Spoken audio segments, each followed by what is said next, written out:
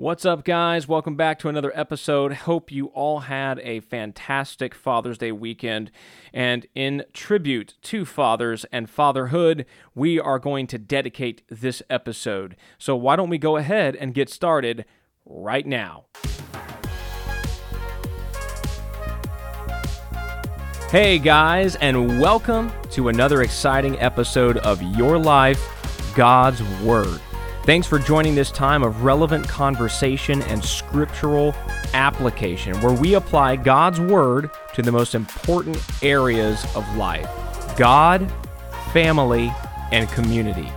We pray this broadcast inspires, encourages, challenges, and blesses you in every way. So without further ado, let's dive right in to this week's episode. Well, I want to start off by thanking my father, who is a man of God, and one of these, he just an incredible dad.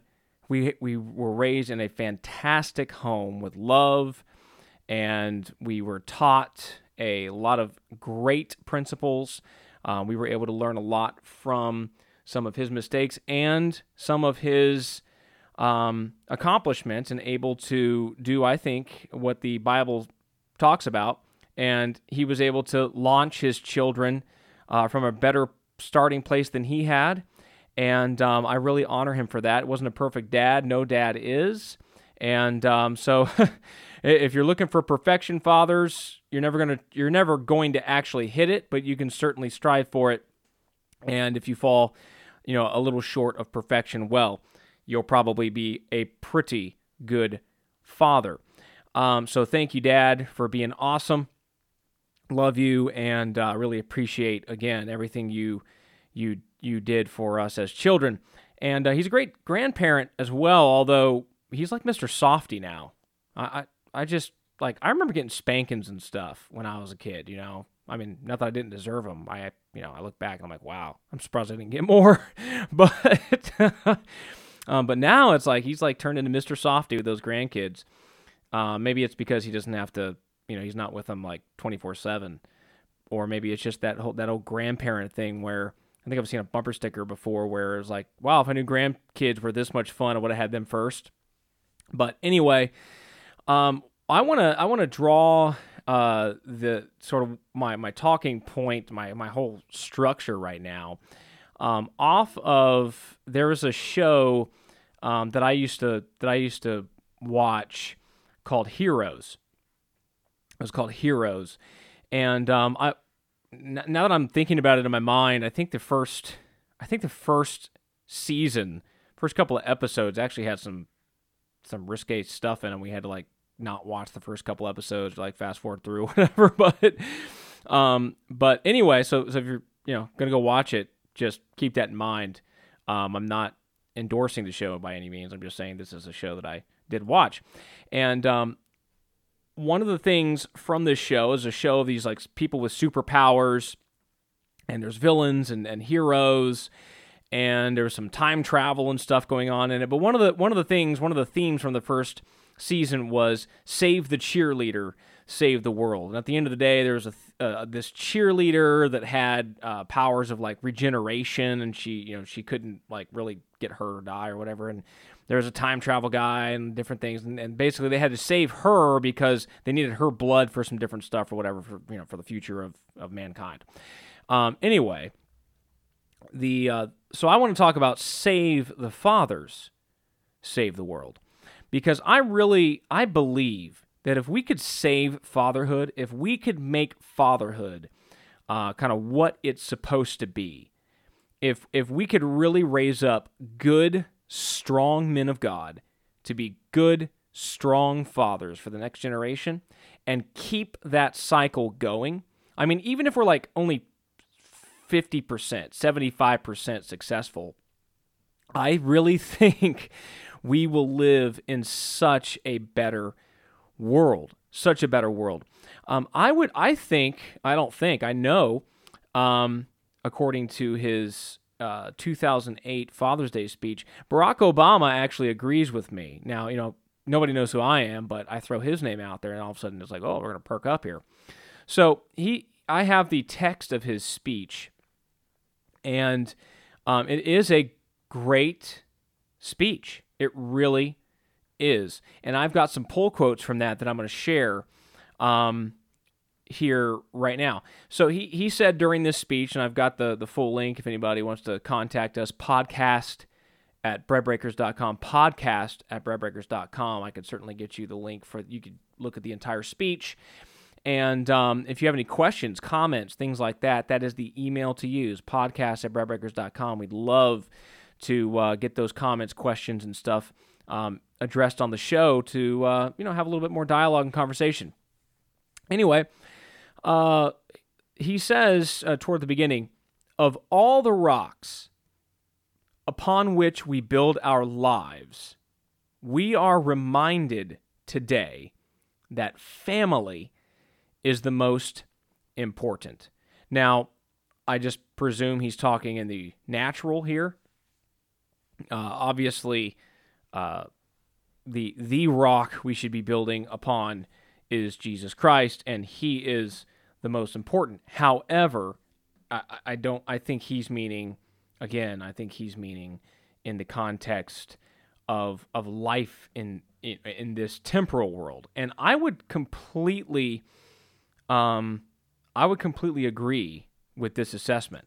The family is the bedrock of society, right? Now we can just do a quick little demonstration, even right here, just verbally. Just imagine, right? Imagine a society, millions of people, billions of people, right? You've got, say, a nation. Take the United States. We're a nation, right? Well, what's that nation built off of? Well, we have states, right?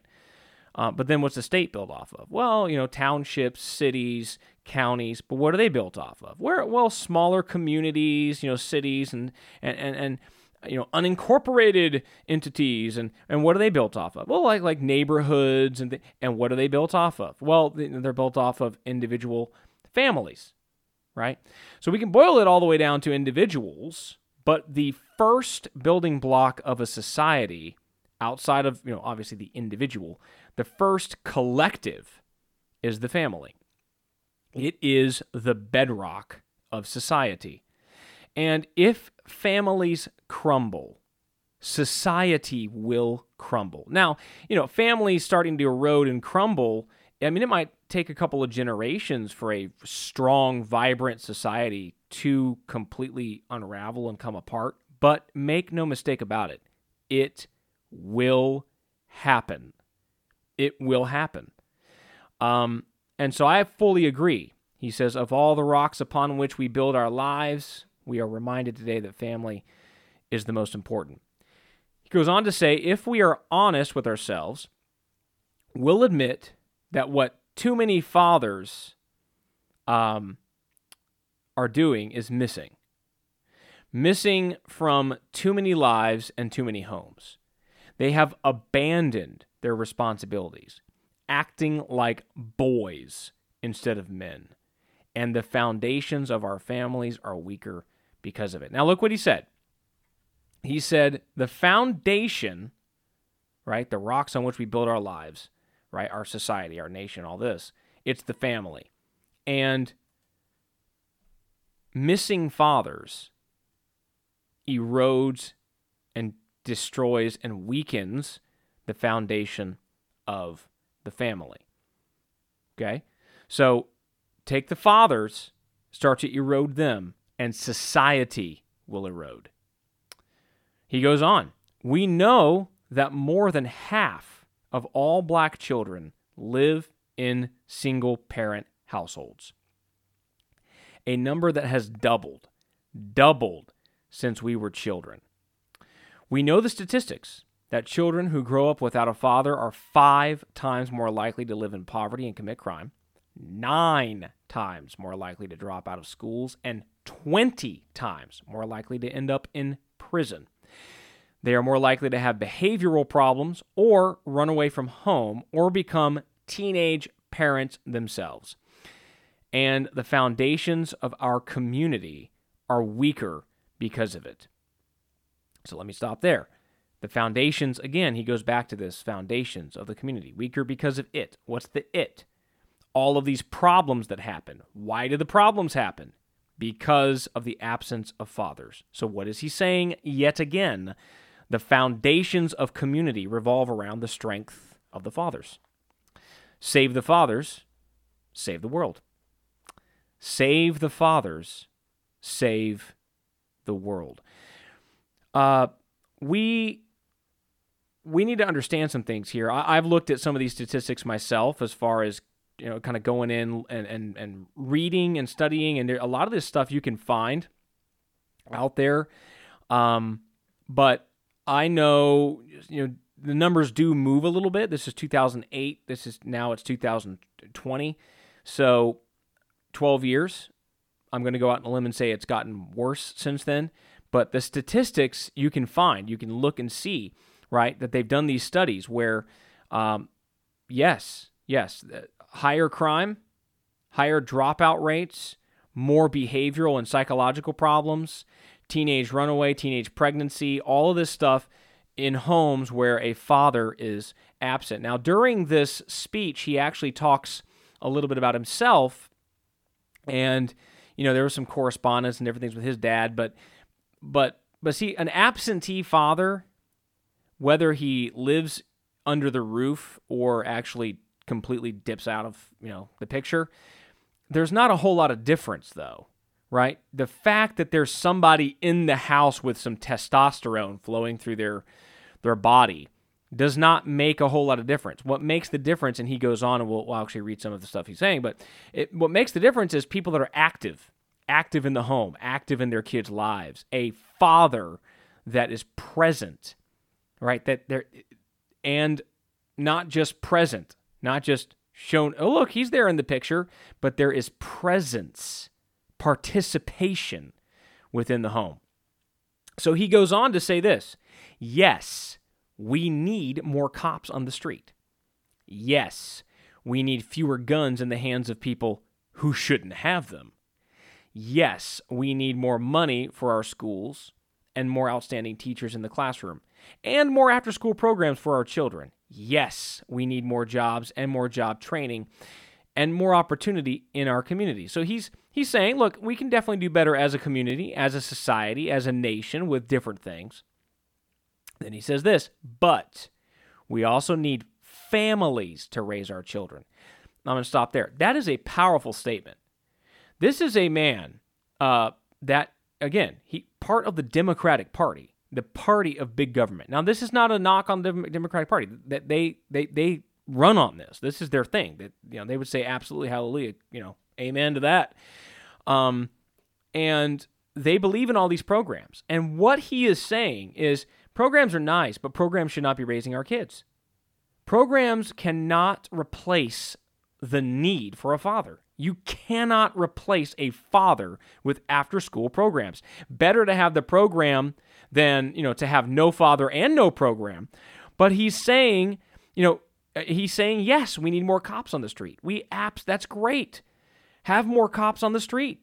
But something that does better than a cop on the street that maybe gets to, patrolling 20 to 30% of any given set of neighborhoods within a city, right, at a time or whatever, or within a time frame, right? If you have fathers policing their home on a regular basis, guess what? You don't need as many cops, right? Because you've got dads who are, I'll say, whipping those kids into shape. Now, again, right? Not fathers beating on their kids. I'm not advocating child abuse by any chance or by any stretch of the imagination, but I am saying that those dads play a pivotal role in society in helping kids not be criminals, which the statistics show that. And of course, Barack Obama is just leaning on what's readily available data. It's right there. It's very apparent to everyone. So again, he's saying, no, we don't need programs raising our kids. We need families, i.e. mom and dad raising our kids. He goes on, but we also need families to raise our children. We need fathers to realize the responsibility does not end at conception. We need them to realize that what makes you a man is not the ability to have a child, it's the courage to raise one. See, what makes you, again, this is me now, what makes you a real man is not the ability to have kids, right? I mean, badgers can have offspring, right? Zebra can procreate, right? I mean, animals can all procreate. If the only reason you can't is if you're, if you're a man, if somehow there's, some defect or something. That doesn't, what makes you a real man, a real father, worthy of some kind of honor, is that you, like he said, that you have the courage to raise your children, to be there, presence, participation. And we have too many guys wanting to jump in and out of bed with people, and which of course increases the risk in society of infanticide, which some people call pro-choice or abortion, but what you're aborting is a human life, so it's killing a baby, a baby that happens to be located inside someone else, but still a baby nonetheless. But if you don't have as much jumping in and out of bed with people and just this free love society, if you have men saying, no, I'm going to commit to a woman, marry her, then have children. You remember that rhyme? I remember when we were kids, 5, 6, 7, 8 years old or whatever, it was like, ooh, marrying somebody. So it was really like a jab at a couple of people. Let's say it's recess time and there's a young man over there that we want to be playing kickball or tetherball or something, and he's over there talking to some girl, and you were like, oh, Joey must like Melissa. And you were like, Joey and Melissa sitting in a tree. Kissing. First comes love, second comes marriage, then comes the baby in the baby carriage, right? And then, Joey was like, no, what do you mean, man? Let's go, bro. I'm ready for another round of tetherball or basketball or whatever. Now, I might be showing my age, but yeah. But that process, first comes love, then comes marriage, then comes the baby in the baby carriage. You can go, and there are actually statistical studies that have been done literally proving that order is the best way for society for things to happen. Not first comes the baby in the baby carriage, then comes marriage, and then maybe comes love. No. It happens in a certain way because the commitment is there. You have committed to this woman. You have committed to having children with her and being a partner with her in raising these babies. That's how it's supposed to go.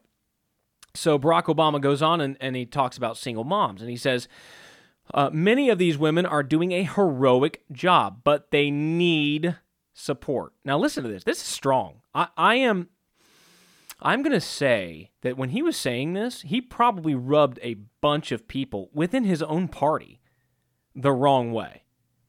Because listen to what he says. He says, so many of these women are doing a heroic job, but they need support. They need another parent. Well, who's the other parent? Right? Who's the other parent? A father. Their children need another parent. That's what keeps their foundation strong. It's what keeps the foundation of our country strong. Once again, I'm going to point out, this is me talking. Once again, I'm going to point out, look what he keeps going back to. The foundations of our communities, the foundations of our families, the foundation of our country is what? A two-parent household with those strong, active fathers involved. This is a powerful speech. This is a powerful message. What happened?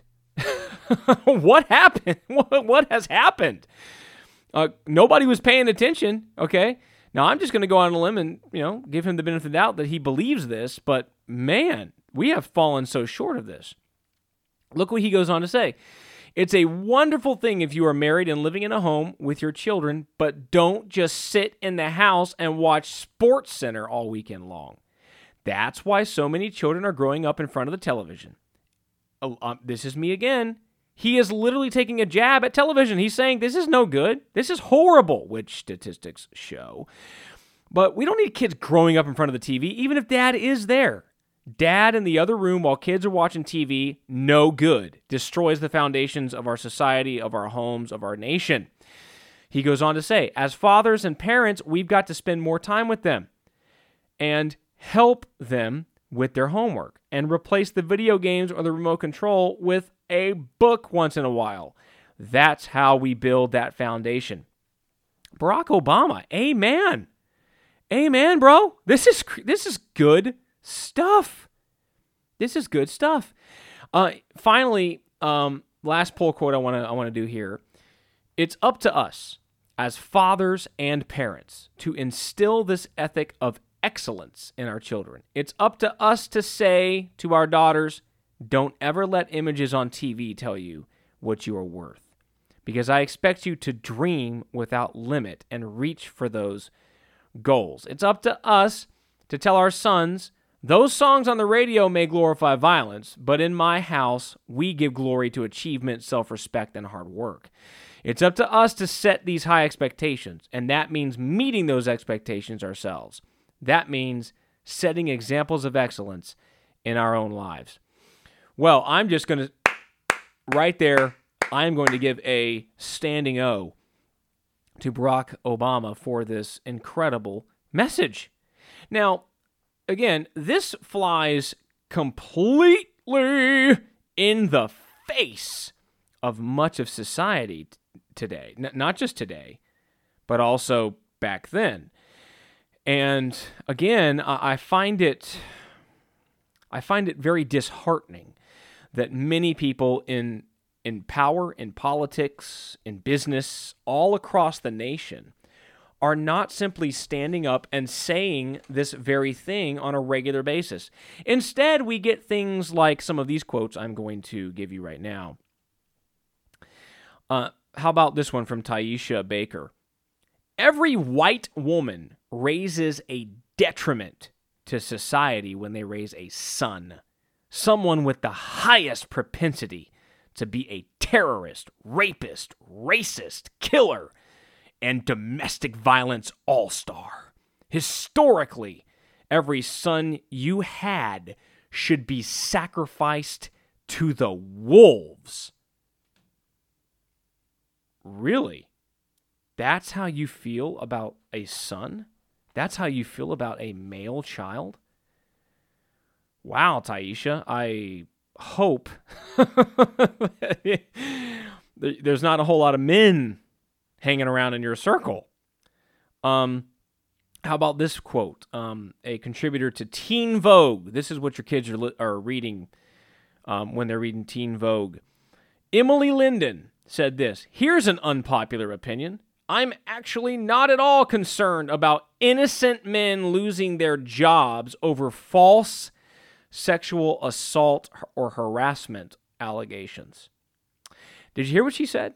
Now, personally, my kids won't ever be reading Teen Vogue, but if they were, I'd burn every one of them right now. Why is this even in Teen Vogue, right?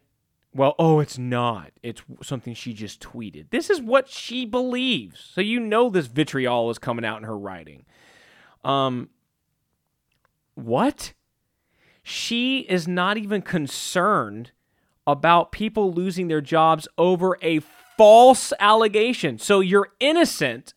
Somebody accuses you and you lose your job, and Emily Linden thinks that's okay. What in the world is going on in our society?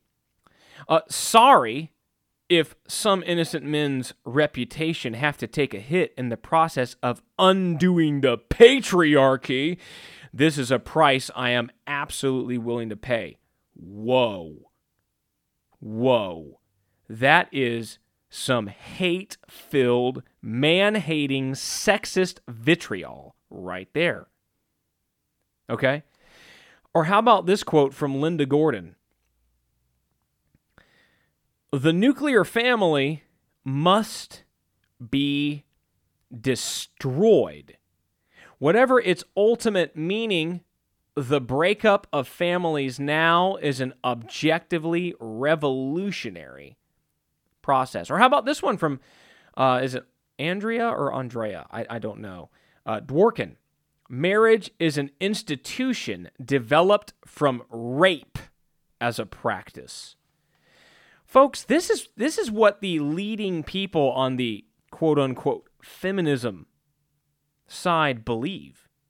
This is what these people are putting out. This is the kind of absolutely putrid, disgusting filth that these people are putting out.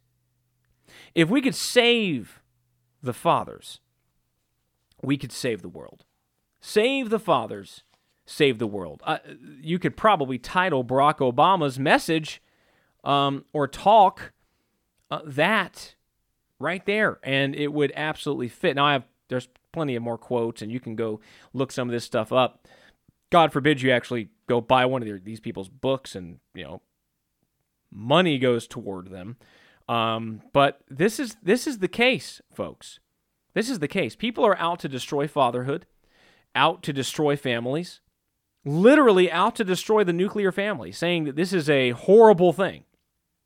Folks, I don't know what went on in these women's lives, in either marriages or between them and their father, or what went on. Clearly, there's probably some pain, some kind of, maybe they had a horrible relationship with their dad. I don't know. And I am so, my heart goes out to them on one side, but also recognizes that what they're spitting out is absolute, just chaotic trash. And, again, save the fathers, save the world. Maybe had they had a loving, wonderful example of a father, maybe they wouldn't feel this way. I don't know. I just know that in society, I agree once again with Barack Obama in that society's foundations are weakened when we start to destroy the role of fatherhood. When fathers are absent or they're present, but there's no presence, there's no participation. So clearly, right, having men just destroyed, having the male figure just destroyed, having fathers, husbands destroyed, this is going to destroy the bedrock of our civilization. It may take time. It may take decades. It may take a couple of generations, maybe, but it will happen if it continues. It will happen. And what we need is a revolution of men to stand up and say, whoa, whoa, whoa, whoa, whoa, whoa, whoa. No, I don't think so. I don't think so. No, what we need is good fathers, good husbands. Now, granted, we don't, this whole, fake notion of the patriarchy. What? What does that even mean? I mean, is patriarchy a bad thing if it even is a thing? How would you define it? Just that word doesn't necessarily mean it's a bad thing. If you're under a regime of patriarchy that is loving, protecting, nurturing fathers who are out there loving their kids, loving their wives beautifully as the scriptures talk about, well, then what's wrong with that society? I mean, you can call it a patriarchy, but what's wrong with it? Nothing. So it's the definition, the terminology is bad. Again, save the fathers, save the world. And what I mean by that is not save a bunch of dudes spreading their seed around. I mean real fathers, real dads, the kind of men that Barack Obama is talking about in his speech. Men that love their wives, and men that care for their children, and men that sacrifice for others, men that are there to protect, to train, to nurture. This is what our society needs, folks. This is what our society needs. Now, when we turn to Scripture and we start looking at the scriptural view of fathers, we look at the scriptural mandate for husbands. These are things that most people, I think, should be able to get behind. I'm going to look at a couple of things here specifically in this episode, and then we can get into things later on in other episodes. But Adam dropped the ball. You go to Genesis 3:9. The Lord comes and says, "Hey, Adam, where are you?" And today's lingo, yo, bro, where you be? Where you at? Adam, where you at, man? And what was he asking there? It wasn't a question of location, okay, but of position. He wasn't asking for information. He was asking for introspection. And he obviously didn't need GPS to figure out. I mean, there's two people on the whole planet. They're both right there in the Garden of Eden. He's God, right? He knows exactly where Adam is. But this is an opportunity for Adam to recognize you have removed yourself from the covering and position that you were supposed to be in, that role and authority that you were supposed to be taking. You didn't do it. You need to look inward, Adam, and understand what you've done. See, Adam failed to assert his God-given position. He was the head, the protector, the chief ambassador of God's kingdom in the earth, and he failed at his job. He allowed Satan to come in and to take that position by deceiving his bride. That should have never been a thing. That should have never been a thing. Adam should have ensured and put protections and things in place to protect his wife, to inform his wife. We see that it's certainly apparent in Scripture that Adam's transferal of information from God to Eve didn't go as well as it should have. And so, God looked to Adam. What's going on? What have you done? Adam, of course, blamed his wife. The wife, of course, blamed the serpent. But ultimately, it rested on Adam's shoulders. And that's what men need to be, is that accountability. It's not a matter of, men are better than women. That's not the point. But men have an accountability before God that women don't have. Which, to me, again, women should gladly say, hey, yeah, there's a problem. Yeah, let him be the accountable culprit. And men should be strong, loving men of God, like we are supposed to be. God, Christ, man, woman in 1 Corinthians 11 is exactly how God laid it out. And we should be under that lordship and sonship of Jesus Christ. And then we're properly aligned. We are trying to live out our days and raise our family and have a marriage that's aligned with God's principles, godly principles found in Scripture. Adam allowed sin to enter the world and surrendered earth's dominion to Satan. That's what he did, right? He was still in the garden, right? He was still there. He was still present, but he was separated from God. He was separated. And, Adam's spiritual separation resulted in that spiritual separation for his family and an actual separation, right? They got booted from the garden. When we go over to Luke 15, we see three different sort of categories of separation. They got the lost sheep, the lost coin, the lost son. We call him the prodigal son. Each of these are some form of separation from God, right? A sheep, may or may not know it's lost, right? Can't really navigate it properly. But the answer is not relativism or pluralism, right? Oh, well, just many ways to God. No, the answer is to get back into the fold, right? To get back into the fold. Or to get into the fold for the first time. We may not even know what it is to be in the fold. But that said, right, we've got the coin. The coin is right there in the house, and not even aware that it's lost. Probably because, again, hey, I'm here in the house. Still lost. So again, we can be present, we can be on location, but is there presence there, participation? Note here, right, it's only when the house got cleaned up that the coin was found. And I look at this analogy and parable as, the church itself is made up of families. We just like we did with society, right? Society, we've got the nation, we've got the towns, we got the, all that stuff, the neighborhoods. It's made up of what? Families. A church is ultimately it's made up of families. And a family might be a family of one or two, but it's not just a collective. And so the church needs to clean itself up. If we're going to reach the world, it doesn't do a whole lot of good, to point our finger at the world and talk about the divorce rate when it's about the same in the church, right? The church needs to work on itself, find its way before it can even begin to help the darkness in the world. And this is the way with us as fathers, right?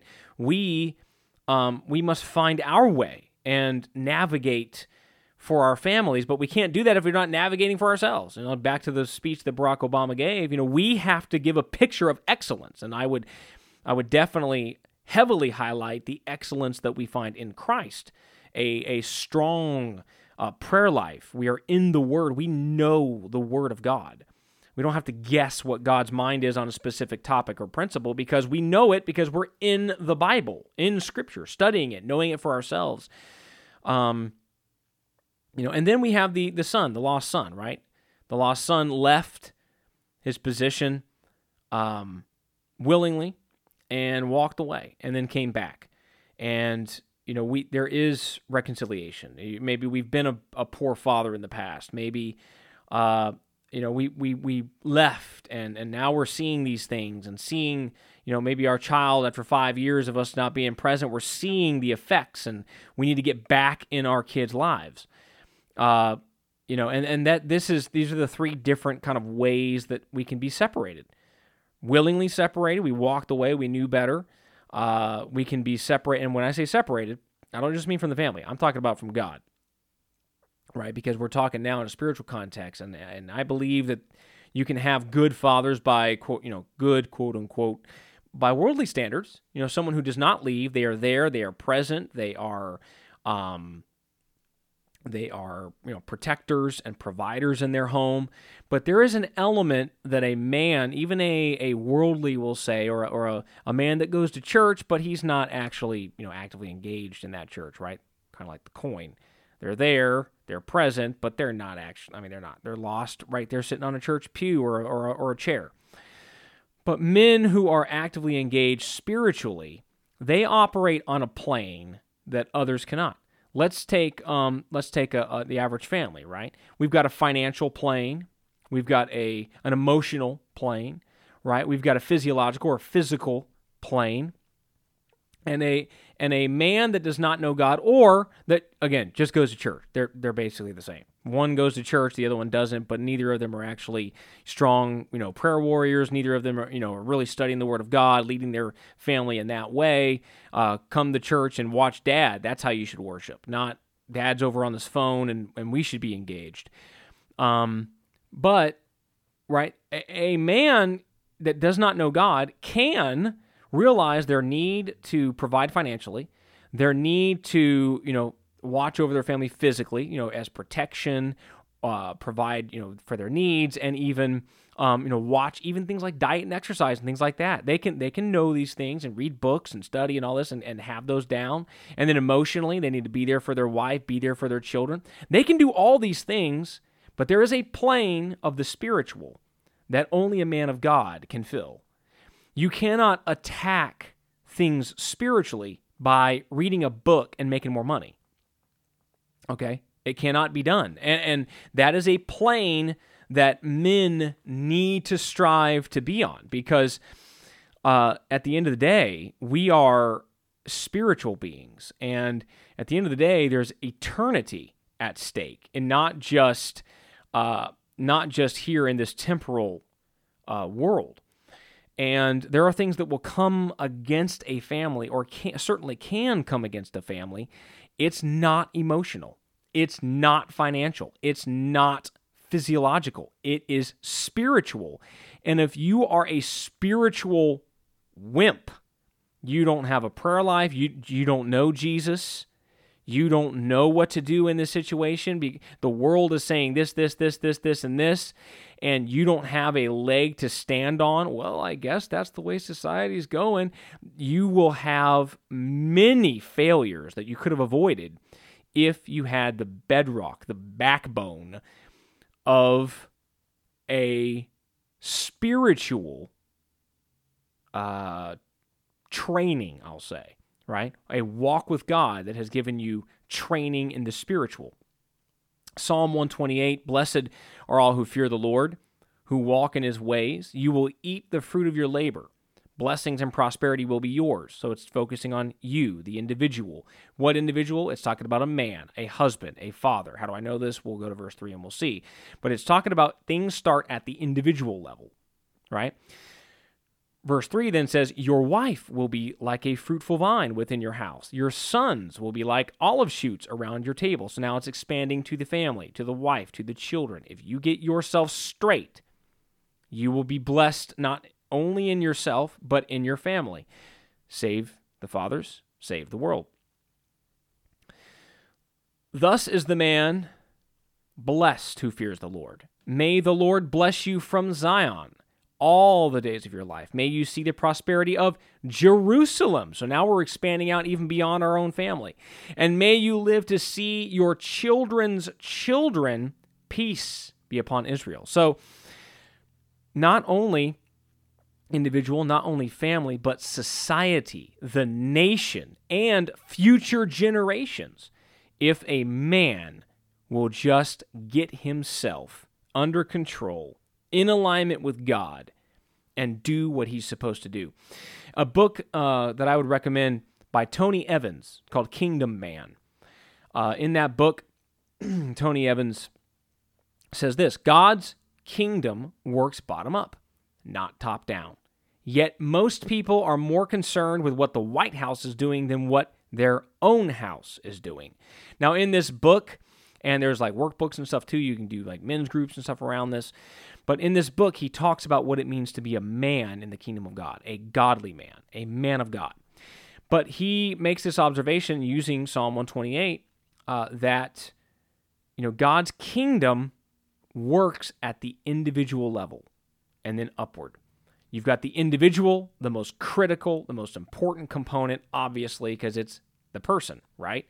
So a father, a husband, working on himself, right there in the scriptures, in prayer, close to God, accountable, connected to the body of Christ, all of these things, right, will produce a family that is also these things, that is blessed of God, that is protected in all of these areas, right? A kingdom man is going to provide financially. A kingdom man is going to provide emotionally. A kingdom man is going to provide physically. But a kingdom man is also going to provide spiritually. Malachi 4 through 6. Remember the law of my servant Moses, the decrees and laws I gave him at Horeb for all Israel. See, I will send you the prophet Elijah before that great and dreadful day of the Lord. Before that great and dreadful day of the Lord comes. He will turn the hearts of the fathers to their children and the hearts of the children to their fathers, or else I will come and strike the land with a curse. So, a couple of things here. First, we see if that relationship, right, if families are not intact, if there's disruption, we can have a cursed land from God. Whoa. Second, we see that before Jesus, right, came, where was the first revival? It was Elijah, preparing the way of the Lord for Jesus. Well, the Bible says the first thing he's going to be doing is turning the hearts of fathers to children and children to fathers. He's going to get the family dynamic. He's going to get that straightened out. I believe that if we want revival, right, we use that church word, right, so churchism, revival, right? But we actually do need a revival in our country. We need revival, right? Revive, right? Revive, like to bring back to life. We need that in our country. We need that in our families, in our society, in our churches. Good Lord, we need it in our churches. But where's it going to start? It's going to start in the hearts of the fathers. That's where it's going to start. I am so thankful for every woman of God. There are multiple single moms in our assembly, and we love them, and we are there for support and help. I believe firmly, our church believes firmly in the community of the saints, the community and fellowship of the church. And part of that is the pure and undefiled religion that James talks about, right? Remember James?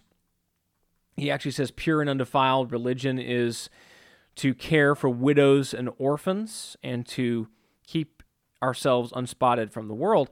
Now, that is true. That is completely true. But again, caring for the widows and the orphans is in a state of less than ideal, right? The reason there are orphans is there's something less than ideal there. Either father died tragically or something, or father pieced out, right? Neither one of those is the ideal. The ideal is two-parent household, the nuclear family that, some people apparently want to destroy. But that is the mission, one of the missions of the church, right? Is to care for the widows and the orphans. And you can go, check the scriptures on that. But that is a huge piece of the kingdom of God. And any church, right, that is worth its salt, or maybe I should say worth being salt, that's usable, should not look at single parents, right? Single fathers too, have those. And should not look at them and, I guess you're just out of luck since you didn't do it, quote unquote, the right way. No, we should offer community, love, fellowship, help, assistance for them to learn, grow, develop, have that other parent even when that parent's not there.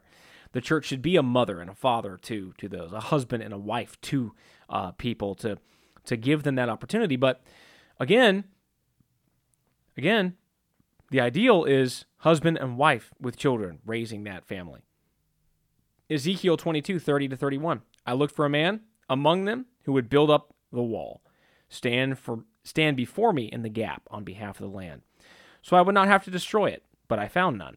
So I'll pour out my wrath on them and consume them with my fiery anger, bringing down on their own heads all they have done, declares the sovereign Lord. Again, judgment coming because there was no one there to stand in the gap. And what did he look for? I looked for a man. Well, right? I mean, come on.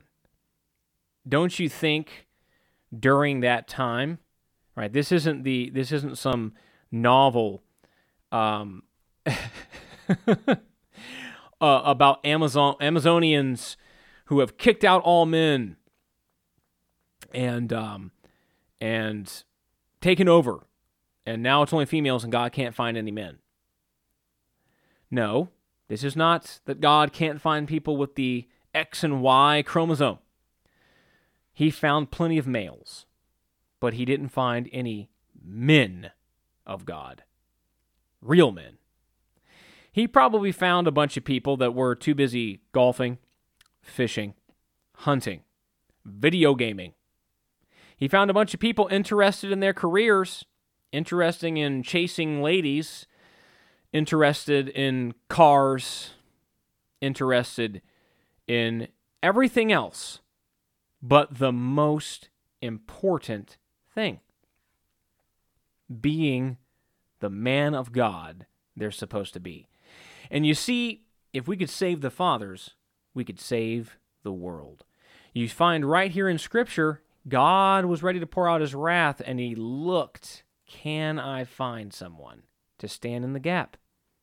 And he didn't find anyone. I pray that is not the case when God looks over our land, but that he can find men of God to stand in the gap. Men of God like Noah. Genesis 6:5-8. We have the account of Noah. It says Noah found favor in the eyes of the Lord. But isn't it interesting? You don't find where, Ham, Shem, Japheth, his wife, you don't find where it says that any of these people were godly. Now, maybe they were. We know at least one of the three boys, right, had some issues, as we read later in Scripture. But maybe they weren't, right? But because of Noah's faithfulness and righteous standing before God, he and his wife, his 3 sons, and his daughters-in-law, right, were all saved because he stood in the gap. And I wonder if we could be that for our families. We can be the ones in prayer. We can be the ones standing in the gap before God, righteous, loving, presence. John Ramirez, in his book Out of the Devil's Cauldron, this is it's a amazing story. Pain, redemption. He gets into the occult. He labels himself kind of a general in the army of Satan. Got real deep into this stuff, doing tarot card readings and seances, and involved with all kinds of demonic stuff. And through the book, he makes it very, very, very clear that much of this stemmed from one thing: his desire for a father's love and acceptance. And his dad was around, right? But he wasn't present. There was no presence, no participation. So again, it's not just dad's alive and breathing somewhere, or he's, back in the back room, working in the workshop or whatever. But dad is participating. That is what is needed. And this guy, John Ramirez, says, this whole life of Satanism and all this stuff that he got into probably never would have happened if he would have had that father's love, guidance, direction, acceptance. Our world doesn't need a new political structure. It doesn't need a new social policy, a financial breakthrough. It needs men, husbands, fathers who are willing and able to stand in the gap. Save the fathers, save the world. I love you guys. I hope this broadcast has helped you. Again, contact us, breadbreakers.com. You can email podcast@breadbreakers.com, questions, comments, anything like that. Why don't we close in some prayer? Father, I ask you for your blessing on this nation, for your help, your mercy, your grace. I hope that you can find righteous men that are standing in the gap for their families, for their communities, their churches, for this nation. This nation is in chaotic darkness, and we need men to stand in the gap, men to take up the hedge, to be a light, to have loving marriages, to be loving husbands, to have loving families, to be loving fathers for their children. Father, I ask you for a revival across this nation, not some ethereal thing, but rather a real and concrete uprising of men who say, we will be men of God. We will be kingdom men. We will be fathers who are loving, participating, providing, protecting, guiding in all aspects, financially, spiritually, physically, emotionally, for our families, our wives, our children. We will stand in the gap. We will stand strong as warriors before you against the onslaught that comes against us in life. We will not grow weary in well-doing, but we will see a harvest in our families, in our communities, in our nation. We pray this in the name of Jesus Christ. Amen. God bless you, love you, and we will catch you on the next broadcast.